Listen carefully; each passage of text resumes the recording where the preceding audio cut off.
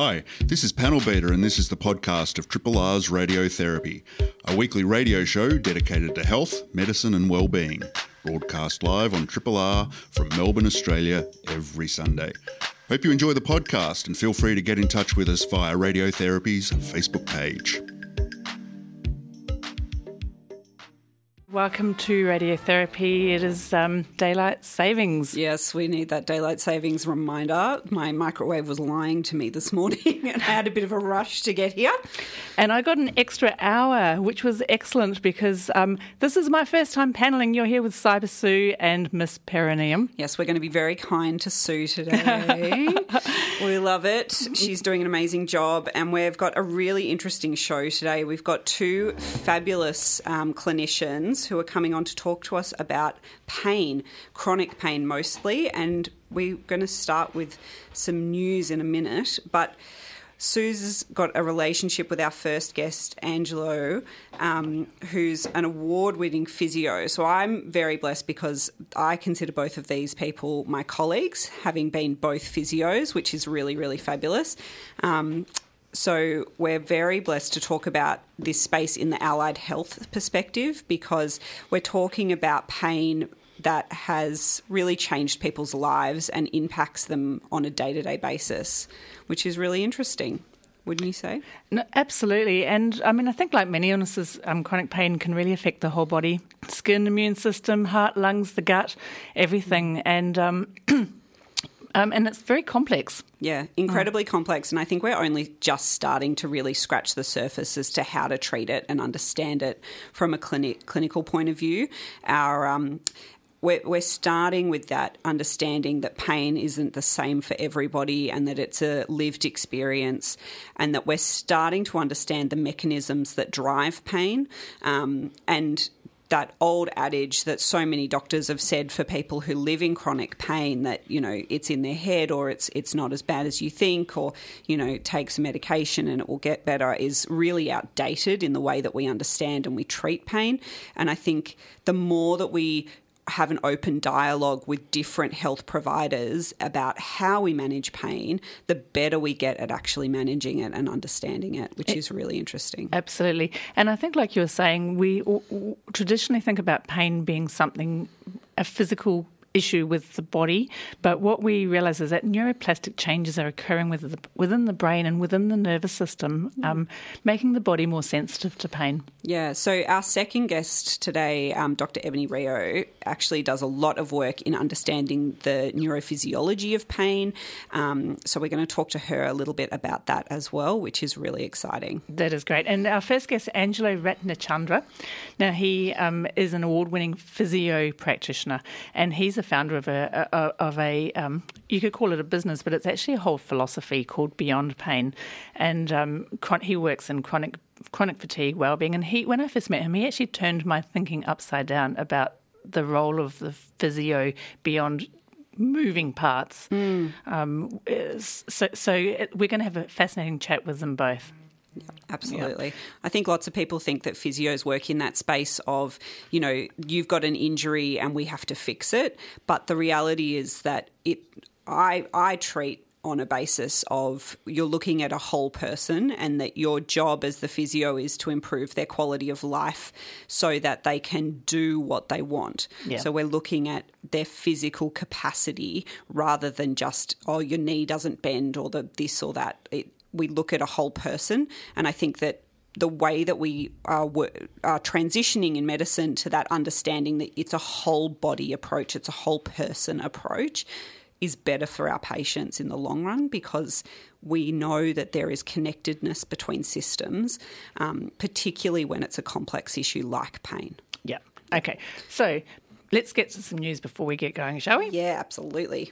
This is a podcast from Triple R, an independent media organisation in Melbourne, Australia. To find out more about Triple R or to explore many more shows, podcasts, articles, videos and interviews, head to the Triple R website at rrr.org.au. Miss Perineum. Yeah, so I am going to talk about, I think it's kind of on the vein of what we're talking about today, but there's been some really fabulous events that have happened this week, which is that the government has come through on their promise of delivering Australia's first endometriosis and pelvic pain clinics across the states and territories. And they're opening up 20 new clinics that are designed specifically to treat for endometriosis and the associated pelvic pain, which is such a specialised area. And I work in and around this space myself, and I am so excited that we are getting clinics that are going to help people with chronic pelvic pain, because it's really, really common.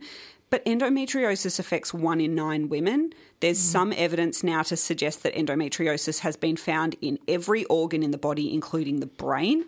And there's some clinical studies that are starting to look at over in the US and in Scandinavia, because they've actually found endometriosis in transgender women. Oh, wow. So we're talking about a condition that our fundamental understanding of has completely changed in the last 20 years. We thought that it was the endometrium climbing outside the uterus and affecting other organs. We now know that is not the case. It is endometrium-like tissue that affects all organs in the body, can really cause chronic pain, infertility, and really impact people's quality of life.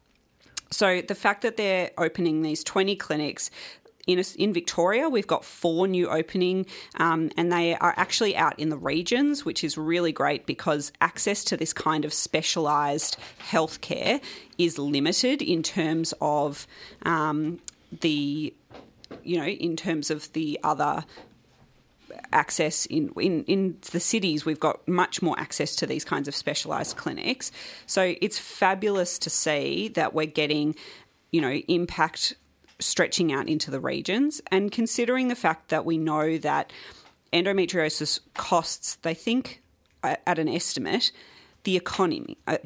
Like if you think about pain and the cost to the economy, it costs $6 billion a year. And a lot of that is like time off work as well, isn't it? Time off work, management, loss of productivity. And if you think about the fact that this is only clinically affecting maybe half of the workforce as a majority, you think about that, if we expand that out to a pain setting, how much would chronic pain, be actually affecting our workforce? And these are clinicians who are going to be actually implementing change for people on a personal level, but will have a much wide-reaching effect. I think that's wonderful, and it's the kind of thing we don't tend to talk about. It's a little bit uncomfortable and it seems a bit personal, and people can be really suffering in silence, but getting these conversations out as well means a lot for a lot of people. Absolutely. So thanks, Miss Perineum. No worries. Now, I am on the tail end of my second COVID infection, which was a little bit tedious. My first one was about 14 months ago. And there's been lots of debate about whether the second is worse, et cetera, et cetera. And when I looked at the research, it seems to be pretty inconclusive. For me, same. A couple of days of feeling gross and then carry on. But a number of people asked me, was I up to date with my vaccinations and so on? And so I was kind of wondering, well, actually, how many vaccinations should we have had now? Like, what's the guidelines? Yep. And on the government website, health.gov.au, it says that it, of course, varies by your age and by your health needs. So it's not entirely completely clear cut. But in essence, what the general guidance is that if you are over the age of 65 or if you've got some form of health compromise, then every 6 months have either a vaccination or if you've had COVID, just, COVID itself. To boost those immune responses. Exactly right. And so for people, they recommend that for people over the age of 65 and health compromise. For the rest of us adults up until the age of 64, is that they say you could consider this. So, case by case. And it does still matter. Now we've become COVID normal, but there's still 5 people in Victoria a day dying from COVID. Yeah, absolutely. Yeah, and there's still on average 10 people in ICU. So and of course it's absolutely around us. Yes, there's numbers published every day, but how many people aren't reporting it or actually not even knowing that they've got COVID? So it's very much in society. And the goal of vaccination still isn't to stop us from getting COVID, but to minimise that severe illness, which again is to help reduce that impact on the health service, on healthcare as we head into winter. And particularly with winter, the other thing to consider is that we have a really strong program of vaccinating for the flu, which is separate to COVID. COVID is not, even though it has flu-like symptoms for some people, it is not a flu. The flu vaccine is not a COVID vaccine booster, Correct. and you would need to get both. And to think about the fact that really you're vaccinating, A, to reduce the risk of severe disease to yourself, but also you're protecting the more vulnerable individuals in the society, because they're the ones that we see dying of flu, dying of COVID. And we're not just talking about an older population. We're talking about people who have an immune compromised. We're talking about young children who are getting really sick all the time with lots of viruses and things like that. And it's really important that if you have any symptoms, not to just ignore them and assume that there is so much COVID around that it doesn't matter. Have your RAT tests, test yourself, wear a mask if you are even remotely thinking that you might have symptoms, even if your RAT test is then negative. If you've got symptoms, wear a mask, because actually that's the best prevention of other people getting sick. Correct. So make sure that you're keeping up your hand hygiene as we come into winter. Make sure that you're keeping up your mask etiquette. It all matters. It makes does. a big difference. It does, and especially because we don't necessarily know what's lurking around. I think the other thing to note is that if you have had COVID in the last 6 months and you don't know, and then you go and get vaccinated, it doesn't matter. Correct. Yeah, so it absolutely doesn't matter. And you can get COVID and flu vaccine at the same time. Yes, you can. So just get them done all at once. Yeah, the new flu vaccines, for those who are curious, normally come out in the first couple of weeks of May. So we get our flu vaccination information coming out of the UK. So we have a new round of flu vax that get updated every year, where the predominant strains are told to us what they've been over in the UK, and we have the vaccines come out in May. So book that in if that's something that you are keen to get, and if you've got people in your life who are immunocompromised, make sure you've got that ready to rock and roll. Absolutely rock and roll. Now, it is 10:13 a.m. You're on Sunday morning on Radiotherapy. You are with Miss Perineum and Cyber Sue. We're going to go to a couple of announcements and then back to our first guest, Ange Ratnachandra from Beyond Pain. This is a podcast from Triple R, an independent media organisation in Melbourne, Australia. Triple R is listener-supported radio and receives no direct government funding. If you would like to financially support Triple R by donating or becoming a subscriber, hit up the Triple R website to find out how. We are with Ange Ratnachandra. Ange, welcome. Thanks so much for having me.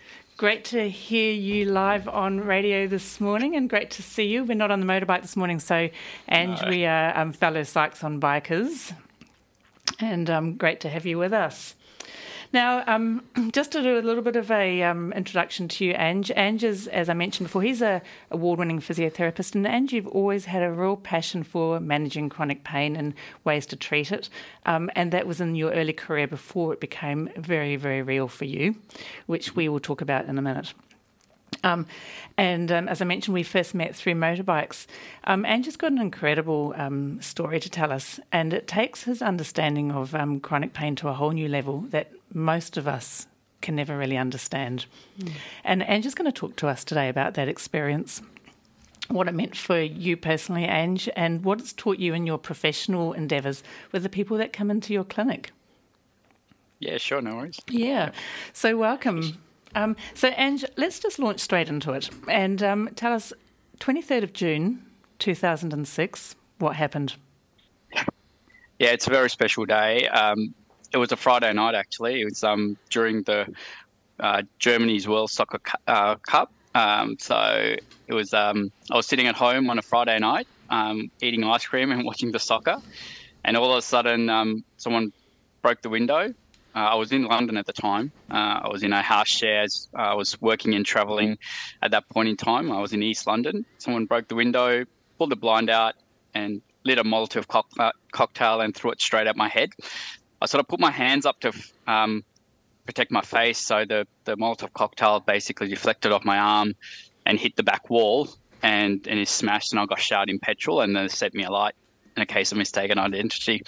They were supposed to get the house that was 2 doors down, but instead they got our house. And so I sustained the second and third degree burns to both my hands, my arms, my left side of my face. My ear was burnt down to the cartilage. and subsequently ended up in hospital for about in an intensive burns clinic for about a week and a half, and then outpatients for about 6 months with a couple of skin grafts and plenty of injections and pain medications. Oh my goodness, the amount of anxiety that gives me, understanding that we use our hands so much as physios, and the fact that would have been so scary on top of that experience of the prospect of losing your capacity as a clinician. Oh, just sends shivers up my spine. Doesn't it? And I mean, I've heard the story before and I've read your book, and even just hearing it now, it's like, oh, wow. And I don't know how you live with that. Well, I think, it's just at the time it really is like the movies, everything just goes in slow motion. When it was happening, I still remember it. I could almost picture the bottle coming at my head, and it was like, uh-oh, and then all of a sudden, boom, and then real time occurs again, and you don't really have time to think. I was just very fortunate to have the frame of mind to put the fire out and get under some water, as we were always taught. Yeah, exactly. I recall you ran upstairs and you jumped under the freezing cold London shower, correct? Yeah, in a bathtub, yep. Far out. When did the sort of people talk about with these kind of traumatic experiences that everything goes in slow motion? When did you sort of go into that survival mode of just dealing with what's happening in the instant? When did you sort of come out of that and go into, what does this mean? What do I have to do? Where is the consequence? Yeah, I think the first instance was when I was in the bathtub, actually, because I felt I was away from the fire. Yeah. But then the problem was that I saw the smoke coming up, and I thought the whole house was on fire. And I lived with 3 other girls and my flatmates, and they were all home. Fortunately, they weren't in the living room at the time. But so I was like, I hope they got out. And at that point, I think for me, it was the very real chance that this could be it for me. And so I was in the bathtub thinking, what do I do now?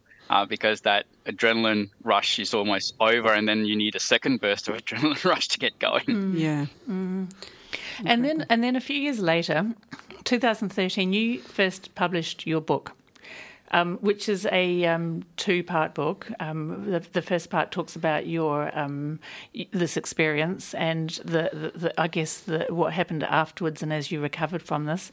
It's a very personal story, and then you talk about what this actually means for pain management and for your professional work and for other people. So, what actually made you write this book? Well, actually, it's one of my friends. She had just survived from cancer, and she was really struggling with the post-cancer pain. And so when I was talking to her about all the strategies that I was taught when I was working in London in the pain clinic, and strategies I've used for myself, she said, there's got to be a lot of other people who just don't understand all of this that you made sense of. So you should write a book. So that really inspired me. And I guess for me, it was about, at that time, we didn't really have blog posts and things like that. So the book was the only way of getting the message out to a lot of people. So that sort of inspired me to write it. It's really interesting you talk about that, because our understanding of pain has really progressed in the last particularly 10 years. Are there anything that you went through that you used at that time that may not have been clinically, the evidence for it wasn't there when you were going through that experience, but now with hindsight, the research is catching up to your lived experience? Yeah, look, I think that biopsychosocial approach, and I think the philosophy I sort of try and take into this is that, there's pain, which is the diagnosis or the condition, and then there's the struggle, which is what we all want to try and achieve and work towards and overcome. And often it's the struggle that causes us the anxiety and the worry and the stress. So if we can try and work towards a struggle despite the pain, I think that's sort of the approach that I try and take, and what I learned as well for me, because when you focus on the pain and try and fix the pain and it doesn't work, you lose hope and it's sort of soul destroying. Whereas if you say, all right, the pain's there, but maybe I can manage it and work with it and still achieve what I want to achieve and have a fulfilling life, well, then there's hope and there's an opportunity to work towards something that's actually, that you have a sense of control over. The biopsychosocial model is something for our listeners out there, is a model of understanding how we sort of treat in regards to a whole person approach. So bio being the biological side, the psych being the psychological side, and the social being the social impacts of how we live our life, and the fact that all three aspects actually cross over and interchange and influence each area, and that you can't just separate the biology from what it actually does for people. Absolutely, and this is where I've kind of come to have this great newfound appreciation of physios and that integration of the whole person and the whole experience, an impact on the person. And you talk about that in your book as well, Ange, that pain versus struggle concept. Yep.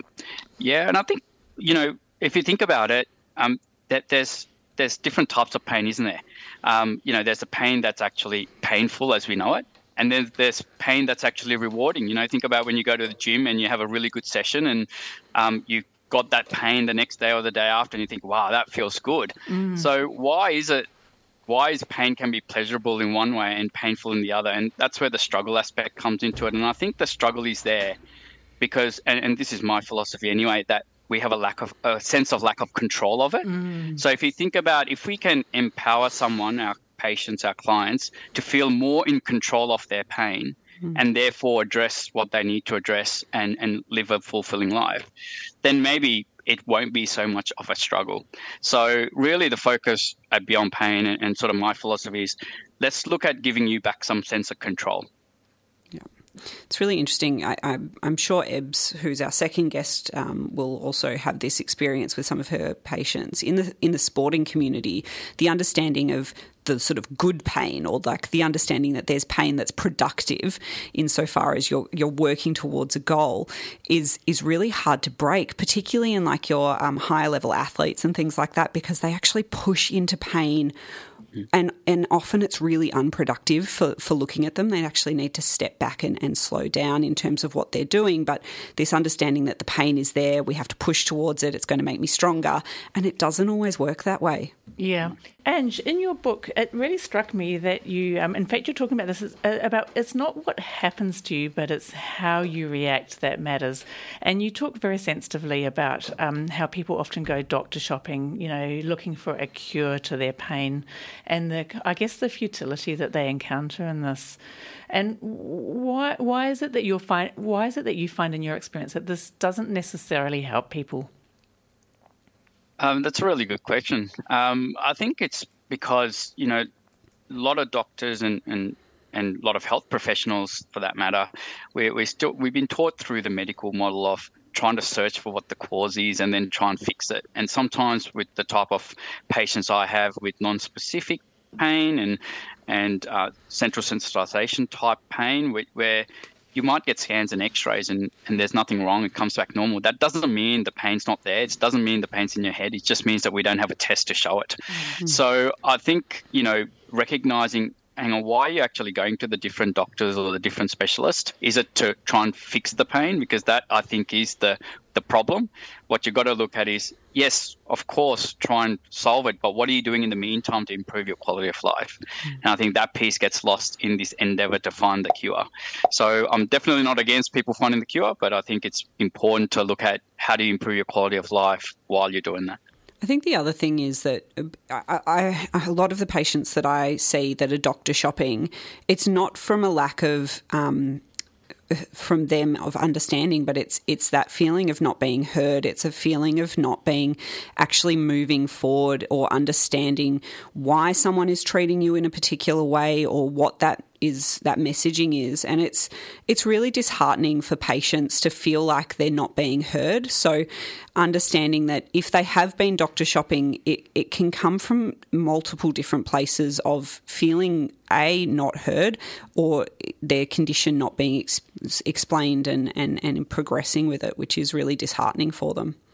Yeah, 100%. And I think that's a really good point. Yeah, absolutely. And it's not that they're trying to find a way out of things or by going to the right doctor. No, they're just looking for shopping. answers. It's not about that. Correct. And it's an understanding. And again, I think a lot of people do that because of that sense of lack of control over what's going on. And they just need someone who can sit there and explain to them make it real for them and support them through the journey of recovery. It's a very disembodying experience, pain, and anyone who's been in severe pain will know just how diminishing it makes you feel to be able to lose that control of your experience. And if you think about that happening on a day-to-day basis for someone and not understanding the triggers of what can flare that pain or bringing it down, it must feel so completely out of control and disembodying to lose that kind of sense of what's driving you. So I can completely understand the need and want to get some of that control back, even if it's a small percentage of it. Yeah, the word helpless is often commonly used. Yeah. And the word control is something that's just coming up so much in this conversation, which is part aspect of all aspects of life, isn't it? So, Ange, our time is always too short. Where do people go if they want to find out more?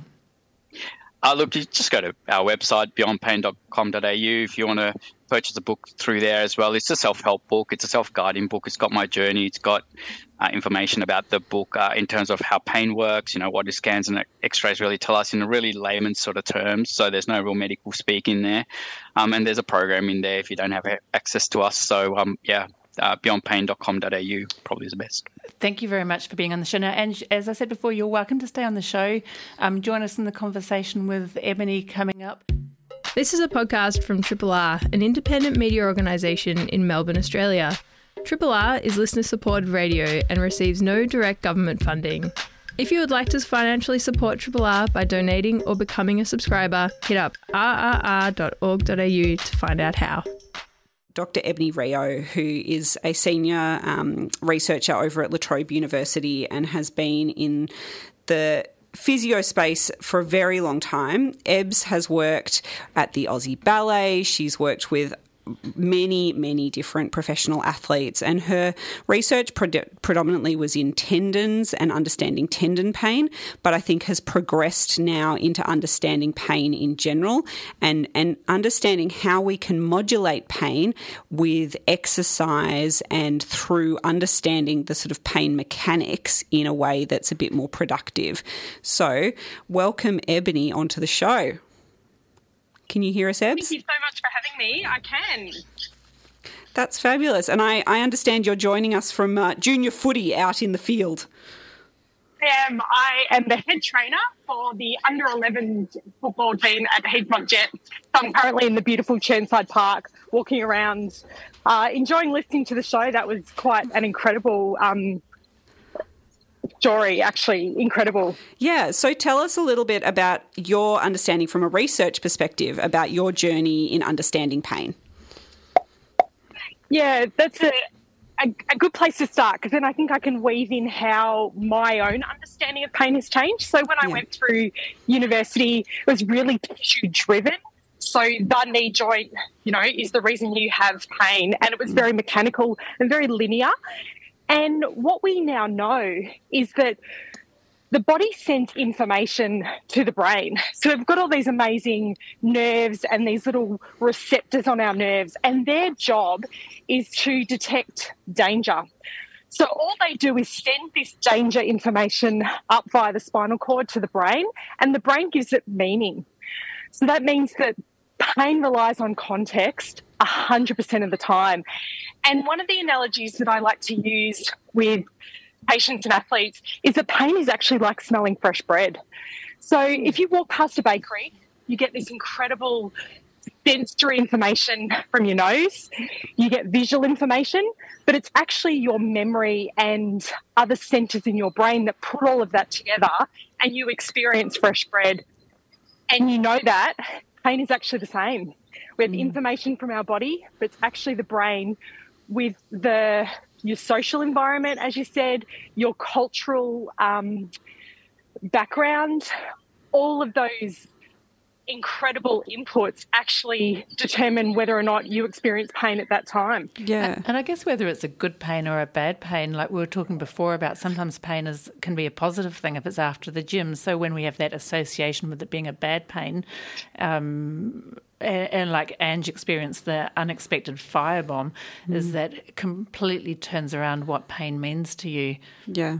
And I think if you think about that in context, that we talk about that good pain and that bad pain, for people who are athletes or they're working in that environment and they've gone through that process of maturing a body and training a body, there are uncomfortable experiences that go with that, and often sort of training the brain to think that that's a good pain can actually mean that your experience when there's what we'd call nociception, which is an experience of a noxious stimulus occurring, the brain can process that as good, and so it doesn't limit itself sometimes, or can limit itself too much because of the fact that it feels very different.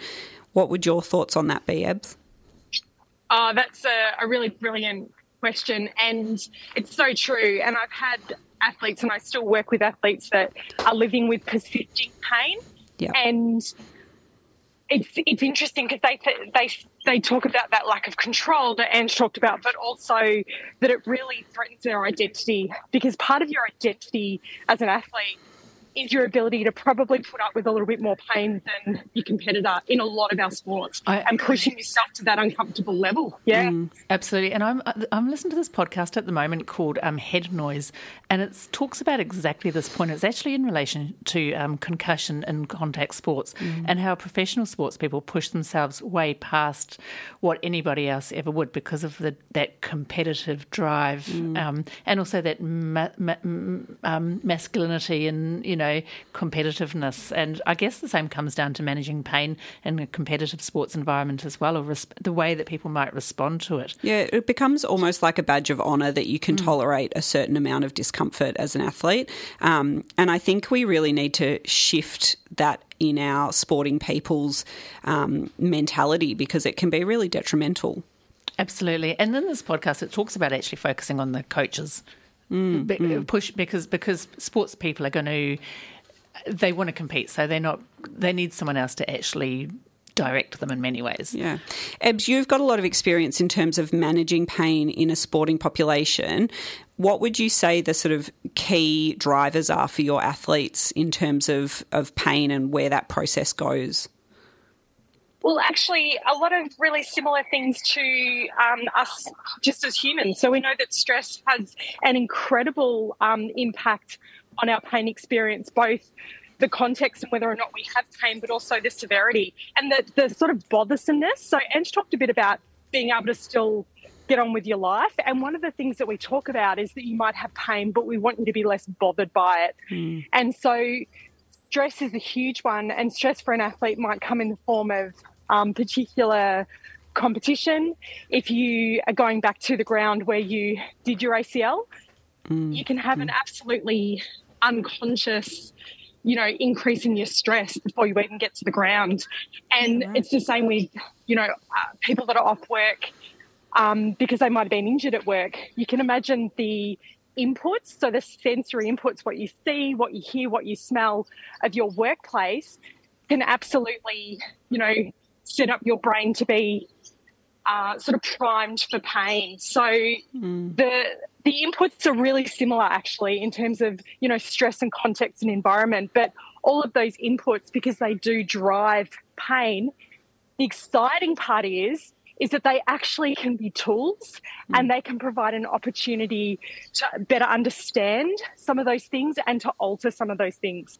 Yeah, it was really interesting. I was actually listening to Radio Marinara on my drive-in today, and they were talking about the fact that sea anemones have been able to show that they've got learned neural understanding. So that understanding of Pavlov's trained response is able to be demonstrated in a simple neural network that doesn't have a brain. So it was really interesting to me that particular piece of research has come out, because I wonder how much of our pain experience is triggered by the past lived experience and that trained response. When you've had an experience of like severe pain, how the brain responds the first time predicts that next response, which then predicts that flow-on effect. And I think it's really interesting that we come at it from a point of view of trying to change that behaviour of the nervous system and how we actually go about influencing that. You've done a lot of work, Ebbs, in terms of understanding how to change that without medication, but more looking at how you actually train a body and change it with physical activity. Can you talk a bit about how that came about in your research? Yeah, and I might actually use tendon pain as an example. So tendons are wonderful. They're these spring-like structures that allow us to walk around. They're the cool bit. You know, everyone talks about muscle. Well, attached to your muscle is this amazing spring that actually then moves your joint. And some people have unbelievable tendon pain. You might have heard of the term Achilles tendinopathy. It's really common. So that means pain in the tendon that it's the back of the ankle. And you can imagine, as humans, you know, we might be elite athletes and they get tendon pain, or we might just want to walk around and play with our kids. And so it has this incredible impact across a really broad spectrum of the community. And so what we can do is actually take what we know about the biology, but really meet the person at their story. So that's a really lovely quote from David Butler. He's an incredible pain scientist and physio. And he talks about meeting them at their story. An example of that for the Achilles tendon would be, you know what, tendons love exercise. They actually really do. But I'm going to teach you the things at the moment that will make your tendon a bit grumpy. So if you've got pain down on the attachment, pain down on your heel, one of the things that your tendon doesn't like is it doesn't like being squashed against your heel bone. So that's why you won't feel great stretching it, and you won't feel great walking around in flat feet, in no shoes at the moment. So what we're going to do is we're going to get you in a shoe with a nice high heel, because that actually reduces this tendon getting squashed. Because we know that you walking around is really great for your tendon. We also know that your tendon will warm up a bit. So what that means is at the start of activity, you're going to feel a little bit stiff and sore, but you're safe. You might be sore, but you're safe. And I talked before about the danger messages from the body. Pain is the brain weighing up the amount of danger messages and the credible evidence of safety. So one of the tools we have is to provide safety messages. So I can say to you with your Achilles tendon pain, you're really safe to move. I'm going to teach you about the things that your tendon won't want to do in the short term, but we'll get you back to all of that stuff, because being able to walk around with bare feet is, you know, something you don't need to avoid forever. So it's not about making people fearful of things. It's about giving them really targeted advice that's relevant to them, but is also accurate. So we know that you're really safe to move with tendon pain. So let's help people move in a way that's good for their blood pressure and good for their diabetes and good for their life and good for their mental health, so that they don't get in this cycle of disuse. So it's really, yeah, as I said, to borrow a quote from Dave Butler, it's meeting people at their story and giving them advice about pain and education that's really a credible message of safety. Yeah, I think that's really important. I think my experience with patients who go through pain and have had, when we're talking about chronic pain, we're talking about pain that has been there for over a period of 6 months. They've dropped so much of their life out because of that fear that they could make it worse, that the pain could, you know, get worse, because they're living with something that is impacting them on a day-to-day basis. And the prospect of that getting worse in any capacity is really daunting. So understanding that there's safety and that there's benefit in exercise, whatever that may be or whatever you can actually achieve, and having someone guide you through that process. We know that exercise is going to boost endorphins in the brain, that's going to help reduce our stress levels. It will improve our general health in terms of other aspects of the body in different organs. And so understanding that as a being, as a physiological being, you're improving your health by just doing something, and finding a way that's safe and tolerable will actually draw that level and experience of pain and reduce it on a day-to-day basis. But it can be incredibly scary for patients to think that that's going to come through, and it could be getting worse rather than getting better. Ange, I think you... Yeah, I just had a quick comment and a question, actually. Ebony, I'll be interested to hear your thoughts and everyone else that's on this morning. Look, I think one of the things that we talk about, especially when we're looking at chronic pain, is that not fearing a flare-up. And because often that's what causes the stress, that people avoid flare-ups because they're scared that it's going to put them back. But actually having the confidence to know, if I have one, I've got the tools to deal with it. I guess from a athlete's perspective, Ebony, what are your thoughts, or how do you guys approach that? Because I assume, given everything you said about, it is their livelihood, it is their identity. In most athletes, they want to get back to the sport and they've got this pain. How do you address that fear of the flare-up? Yeah, I love that, Ange, and I think we would address it really similarly. So, don't be fearful. We might have some bumps in the road, but that's actually really safe. And as you say, we want to build a real toolkit to help empower each person where they have specific things that help them in the moment and specific ways of dealing with the kind of more bigger input stuff around stress or poor sleep and all of the things that we know just impact pain. So I think not being fearful of a flare-up is really important. The other thing, and this is slightly off topic, but it relates to fear, people are really fearful of their imaging. And imaging is a really interesting one because things can often look different, and tendons are a really good example. Your tendons can look really different, but actually they're just evidence of exercise that you've done over the years. They're actually evidence of load. And we talk about an injury to the skin where you get a scar and it looks different, but it functions really well. And your tendons are actually the same. So we know in the Achilles tendon, so the one at the back of the ankle, and we know in the tendon at the front of the knee, that the human body is amazing. We actually get this adaptive change. So if you have changes in that tendon, your tendon gets thicker. Fantastic. So you have sufficient, fabulous spring capacity and tendon to be able to do everything that you want to do. So instead of going, oh my gosh, that's an increase in the size of the tendon, we should be celebrating it. We should be patting that person on the back, saying, well done, body. You've done exactly what you need to do. And we should be reassuring people, but not in a inauthentic, don't worry about your imaging way, actually using the science and saying, we know that is evidence of bioplasticity, meaning every single cell in your body is capable of change till the day you die. And that's a great quote from Professor Lorimer Moseley. And I think finding ways to reduce fear, and you brought up a really nice one, Ange, and I'd add imaging to that. And I'd say care with language would be my third. So, saying something like you have Achilles tendonitis. Well, first of all, it's actually really inaccurate because we know that the tendon's not inflamed. But the deeper problem is that every time we choose a word, our patients and our athletes are updating their understanding of what they think they need to do for that condition.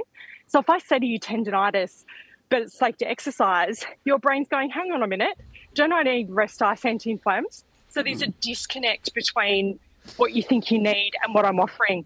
So our words are really powerful, and I think they then, probably dictate what people go home and Google. And if you're using words that are inaccurate, they're also going to be led to websites that are probably not that credible, and it's going to increase the fear and the danger message. It's really interesting, that understanding of language around pain, because I think there is some evidence starting to come out, and there's some research that I think you've had a smattering of involvement with, Ebs, looking at how that translates to a younger population and the language that we use around with our younger athletes, our younger individuals, because lots of kids bump, scrape knees, but they can also get really serious injuries, which the way we manage that for a younger population can actually really impact how they experience pain and what that goes on to impact their sporting careers or their physical capacity further on in life. Where are you up to in terms of your research at the moment, Ebs? What are you working on? Oh, I've got lots of bits and pieces. We have some amazing research looking at joint health in dancers and runners to show how wonderful load is. And you can see changes in their joints, but actually they're really incredible athletes, and they can do so much, and it's really healthy, with the message then being to the community, let's make sure we stay really active, and it's a really great strategy. I have some projects across different tendons. I am looking at some projects as well in using virtual reality and pain. So just looking at lots of different ways that we might be able to change the inputs for people and manipulate how they view or how much they think they're moving through space versus how much they actually are. So that's an opportunity to manipulate visual input for people with knee pain. So lots of different bits and pieces. That's really interesting. It is. It's it goes to show there's someone and there is something for everyone, isn't there? I mean, to meet someone who is so passionate about tendons, the unsung hero in so many ways. I know. I always explain people, tendons are the suspension of your body. It's going to be a really rough ride if you don't look after them. So, I love that. I'm going to get that on a T-shirt. That's brilliant. I'll make it for you. I'll send it to you on a coffee mug. I do love that. And, of course, Ange and I would relate to that. It's like a motorbike with no suspension. It's a rough road. Yeah, exactly. Yeah. You're listening to a Triple R podcast. Discover more podcasts from Triple R exploring science, technology, food, books, social issues, politics and more. To listen, hit up the Triple R website or your favourite podcast platform. I was hoping I could get a final statement from both of you in terms of what you would say to somebody who has been experiencing chronic pain and what your take-home message to them is in terms of seeking help and their experience of chronic pain. How about we start with you, Ebs? Sure. So the first thing that I would say to someone is I believe you. Yeah. Because pain is real 100% of the time.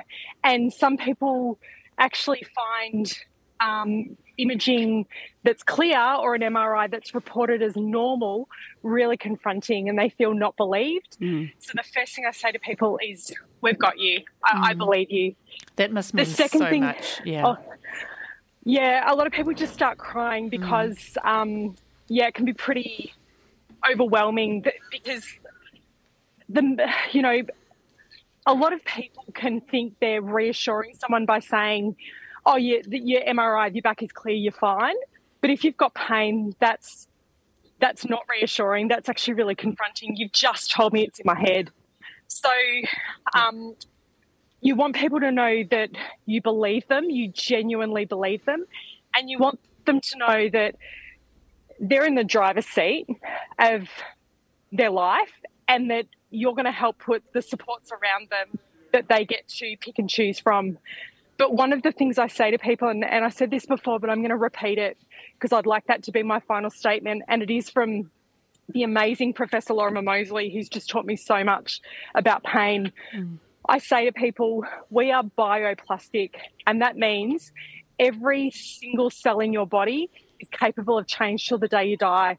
So for me, that gives unwavering optimism that we can work towards people living a healthy life with symptoms that are manageable and, as Ange said, not getting in the way of their life. Obviously being, pain-free is a goal for people, obviously. Yep. Sometimes we talk about pain being low and stable and just having that understanding of what other outcomes are. So if being pain-free is not an outcome that we can achieve in season for an athlete with patellar tendinopathy, are you happy doing everything that you want to be able to do as an athlete, but you've got symptoms that are low and stable? And actually just empowering people to make that decision, and sometimes just an understanding of that goes a really, really long way. Yeah, absolutely. Reducing fear. Yeah, absolutely. And Ange, just quickly to add to that, absolutely what Ebony said. But and I think in addition to that, to consider, if pain is like chronic pain is like having another chronic illness, like asthma or diabetes. Asthmatics and diabetics don't spend time looking for a cure. They look at their plan and live a life. And I think if I could say something to the chronic pain patient, absolutely what Ebony said, we believe you, it's there. Now think about what do you want to achieve despite your pain, and find the therapist who's going to help you achieve your goals despite your pain and allow you to manage your pain better. That is great. Ebony and Ange, thanks so much for being on the show. We've had a great talk. It's been excellent. We'll be back in a few moments to wrap the show. This is a podcast from Triple R, an independent media organisation in Melbourne, Australia. To find out more about Triple R or to explore many more shows, podcasts, articles, videos and interviews, head to the Triple R website, rrr.org.au. Yeah, thank you for joining us today. I think if this conversation about pain has brought up anything for you that is triggering or something that you want to get further information about, you can go to that website that Ange mentioned before, or you can get in contact with your mental health services. Places like Lifeline or Beyond Blue can also provide really good help in that regard. But thank you for joining us on this Sunday morning. Pain is not something that everyone wants to talk about first thing out, but it's a really important topic and something that I think affects a really large proportion of the population. So we hope it's been really educational for you, because it's such a big impact in people's lives, and we're only starting. I really truly believe that us clinicians are only just starting to really get a handle on how to help people, and we're getting better at it all the time. So don't sit there and suffer. Get in contact with someone and find your team, find your toolbox so that you've got some ways to deal with it. It's really, there's help out there. Absolutely, and we've heard that firsthand this morning. So, thanks again, Ebony and Ange. Thank you, listeners, for being with us. We have got, that was my first show on panel. Did we have any dead space? No, beautiful job, Suze. We're loving it. We survived. So we have got Dr. Shannon Einstein, a go-go, coming up. And another wonderful hour ahead of us. And Tim Thorpe, thank you very much. Yes, a big thank you. We second the resurrection of a statue to Tim. He's gold as far as we're concerned. Yes. So, and sorry that I gave a person who has got celiac gluten-free food this morning as thanks. Hi, this is Panel Beater. Thanks for listening to the podcast of Triple R's Radiotherapy, a weekly radio show dedicated to health, medicine and well-being, broadcast live on Triple R from Melbourne, Australia, every Sunday. Hope you enjoyed the podcast. Feel free to get in touch with us via Radiotherapy's Facebook page.